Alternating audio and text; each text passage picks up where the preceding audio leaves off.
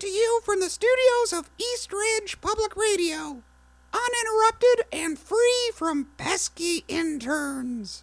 It's Volumes of Fear. Prepare yourself for a tale of terror and suspense. Presented by Crimson Knight Productions.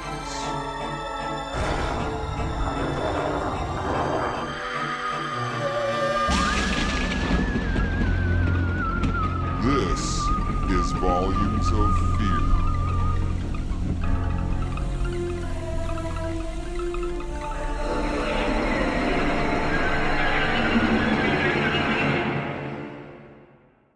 Good evening, my loyal lunatics. This is Volumes of Fear, and I am your host, Piedmont Montgomery. In just the shake of a werewolf's tail, I shall bring to you a recording that I made recently. This recording took place at an event that was invitation only and held at the East Ridge Civic Center. It was quite the happening as Dr. Wendell Burgess, the local mad scientist, held an unveiling of his latest project. I took with me an audio recording device and decided to document the event. Following the playback of my recording, I shall interject briefly, and then we will hear the conclusion of how this science experiment went from monster to monstar.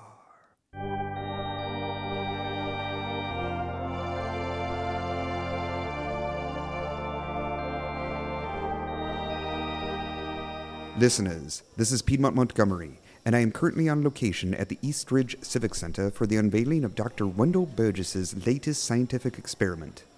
We're in the facility's main meeting room. It's rather big, like a gymnasium. At one end of this room is a stage with rows of chairs. Oh, they are those cheap, flimsy folding chairs, too. Someone's going to break a neck someday. Anyway, there seems to be a healthy number of attendees. Details have been difficult to obtain as well. I have the invitation with me now, and it reads: You are cordially invited to the latest experiment unveiling of one Dr. Wendell Burgess.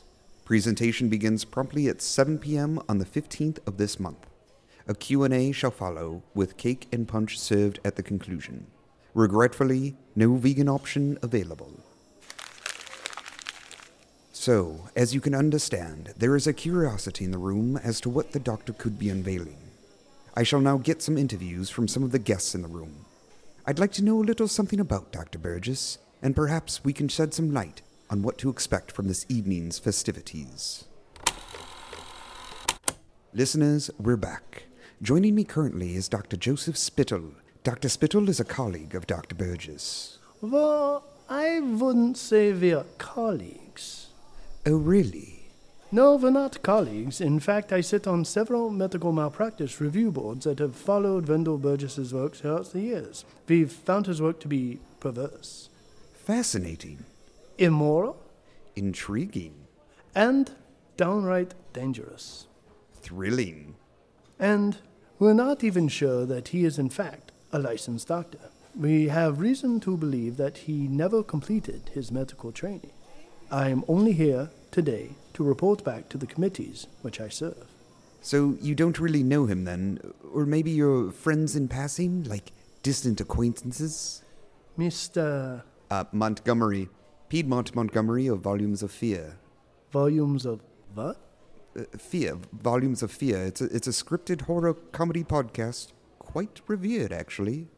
Right. Look, Mr. Montgomery, I appreciate your interest in science. However, this man is certifiable.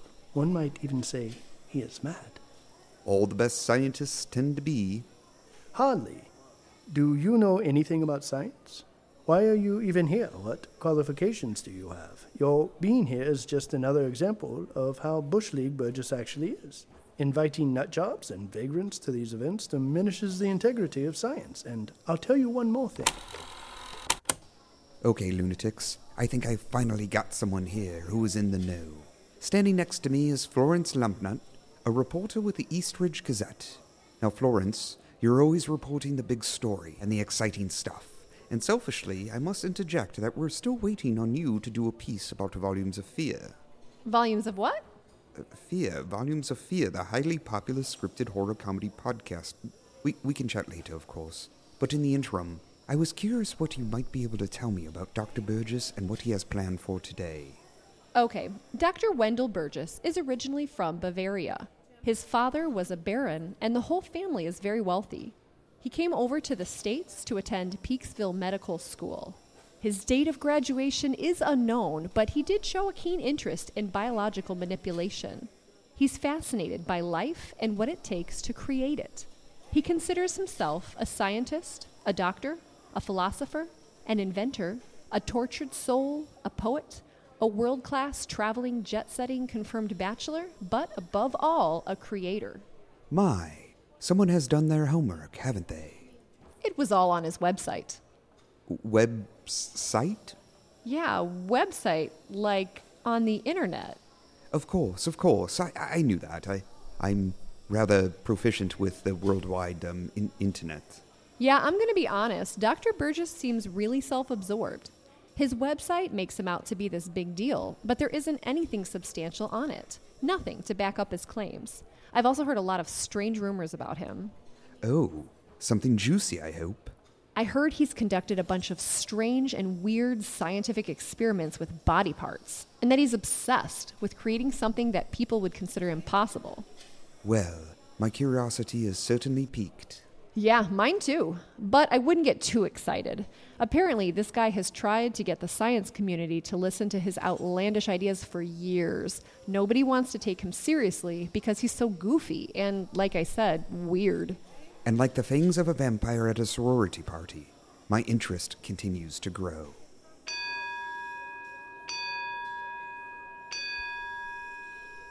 Listeners, those chimes mean that the presentation is about to begin. The house lights are beginning to fade, and I must make my way to the stage area and find a good seat. I'll be back in a moment. Okay, I think I'm recording again. Yes, I am. I found a seat here, not too distant from the stage. The curtains are still drawn shut. I imagine any minute now they'll be pulled and the presentation will begin.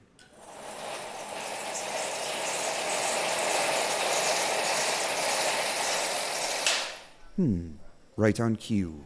The stage has been revealed to be empty, save for a podium and what looks like a giant box that is covered with a sheet. There seems to be some noises or grunts or mumbles from whatever's behind the sheet. Oh, here comes Dr. Burgess now. He's taking center stage.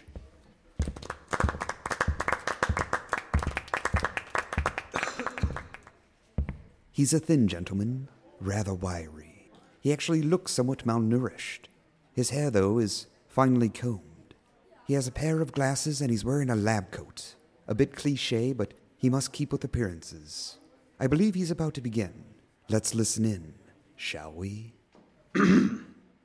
Crazy, wacko, nutjob, unqualified, twisted, heavily odorous, and mentally unstable. That is how so many of you in this very room describe me and my work over the years.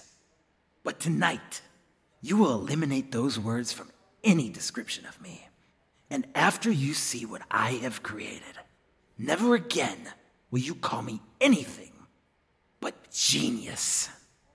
I came to this dump of a town for solitude and to work on my experiments, free from the ever-watching, nosy-rosy medical watchdog groups who couldn't and wouldn't understand my work. And it was here, in this cesspool known as East Ridge, that I created the most amazing thing possible. Life. That's right. With these two hands, I created a man. Ladies and gentlemen, I give to you my creation. My word. Listeners, up on the stage, I am seeing a cage. That must have been what the sheet was concealing. Inside of the cage, though, is a creature. It's tall, and its frame is massive. Its clothes tattered and torn, its skin green.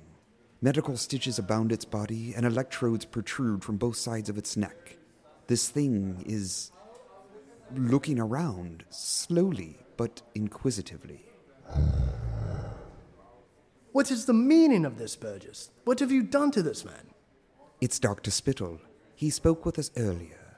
He's standing up, questioning Dr. Burgess about the thing in the cage. What have I done? I'll tell you what I have done. I created life. This thing, this creation, it's alive.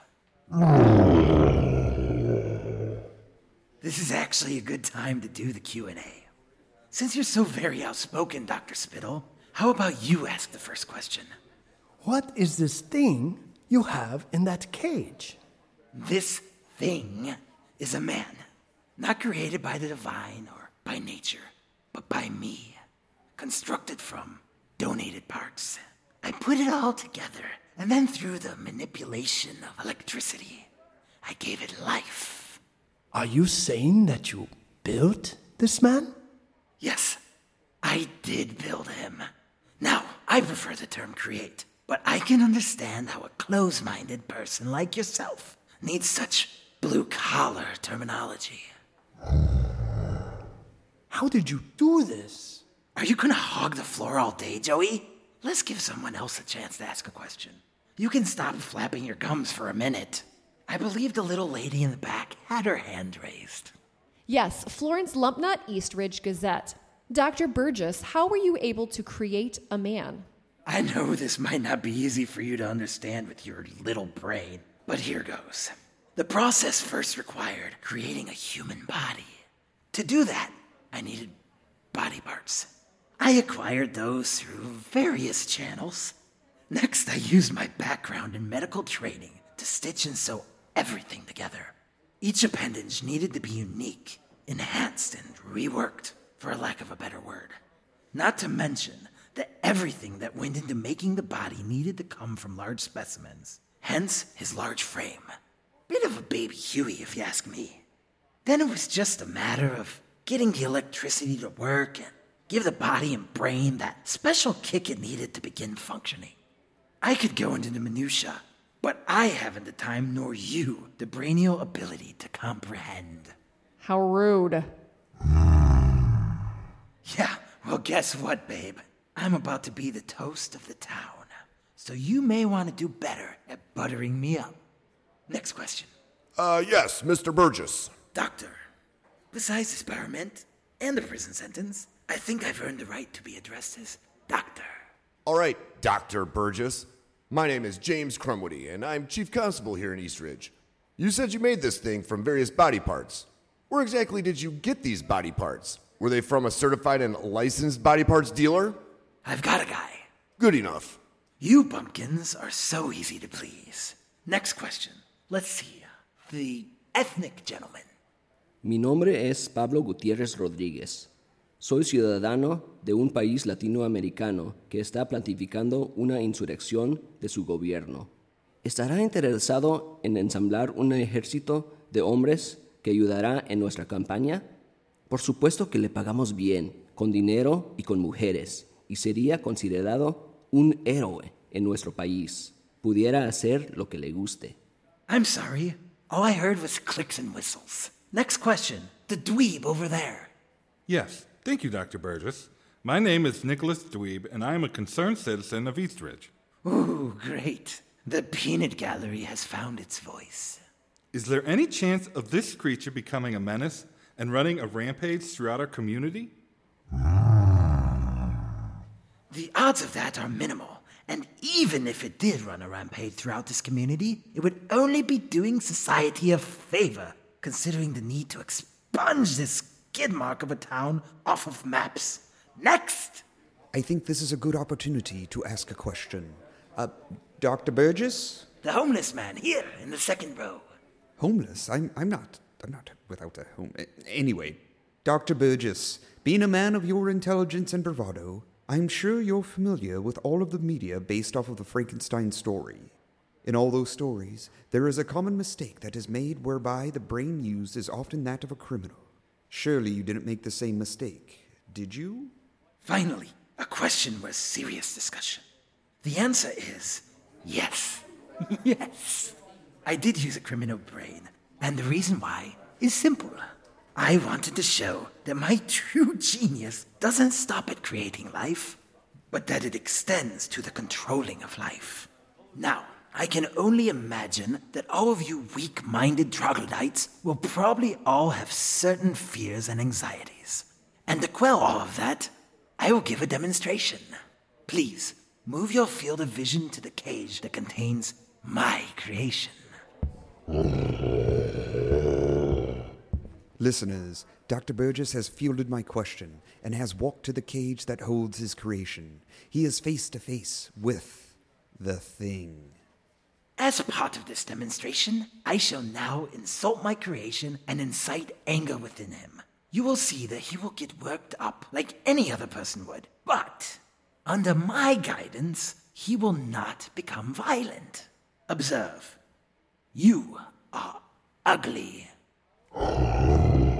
You have a foul odor. Your clothes are tattered and unsightly, akin to the vagrant that prompted this very demonstration. I don't agree with that statement, but it seems like Dr. Burgess's creation is becoming agitated. You have food in your teeth, and the little hair you have is a mess. If I didn't know better, I'd assume your parents were siblings. You are grotesque. You're an abomination. You'll amount to nothing in this world because you are a monster.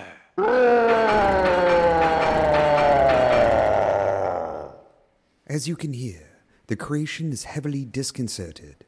He's grabbing at the cage as though he wants to get out. Now, as your master and creator, I command you to stand down.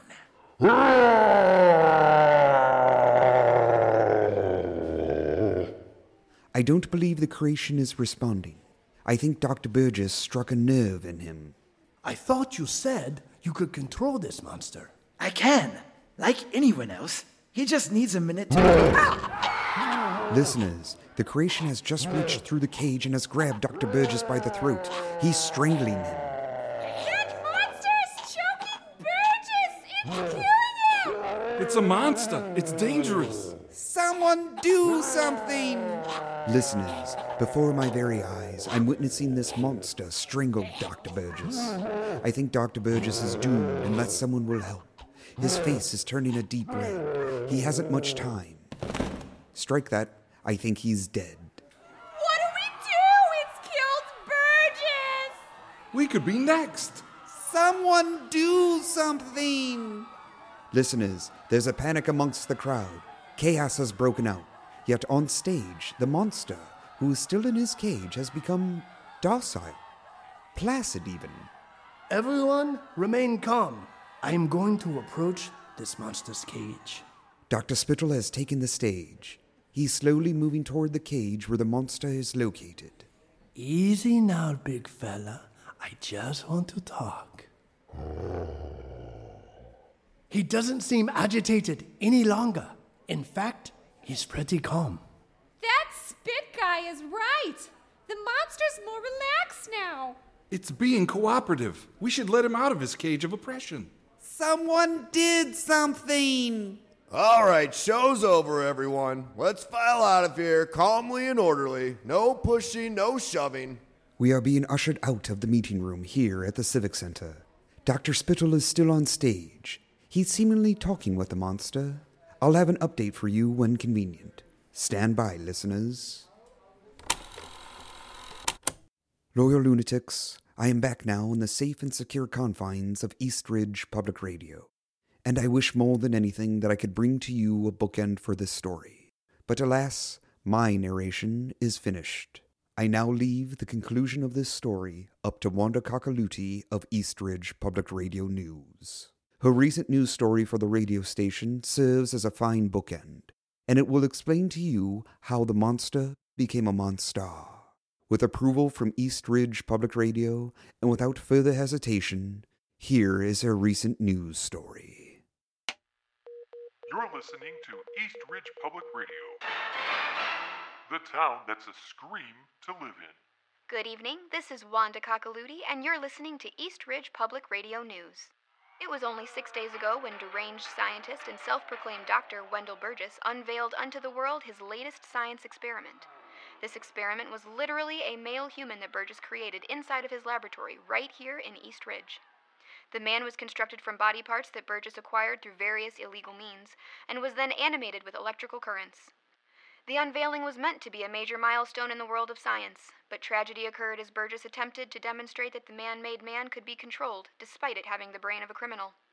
As part of the demonstration, Burgess hurled insult after insult at his creation, and in the end, the creation became a monster and reached through its cage and strangled the troubled scientist until he was dead. Dr. Joseph Spittle, a noted member of the medical community, was in attendance at the event and played a critical role in determining that the monster was no longer a threat.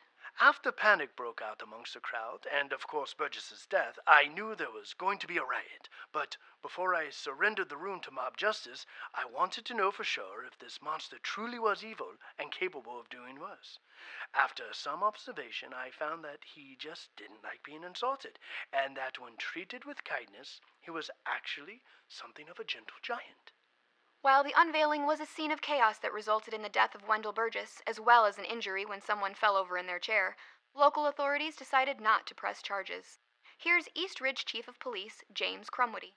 Well, the scene was pretty hectic, and there are plenty of witnesses who saw the monster kill Wendell Burgess. But, when you think about it, the monster is only a few weeks old. Arresting him, trying him, and then, executing him would, it'd be like trying to do the same thing to an infant. It didn't know what it was doing was wrong, so we decided not to press charges. In fact, nobody was really sorry to see Burgess get his just due. He was a bit of a jerk by all accounts, and the monster, well, he's actually a decent guy. Decent guy is only one way of describing the monster.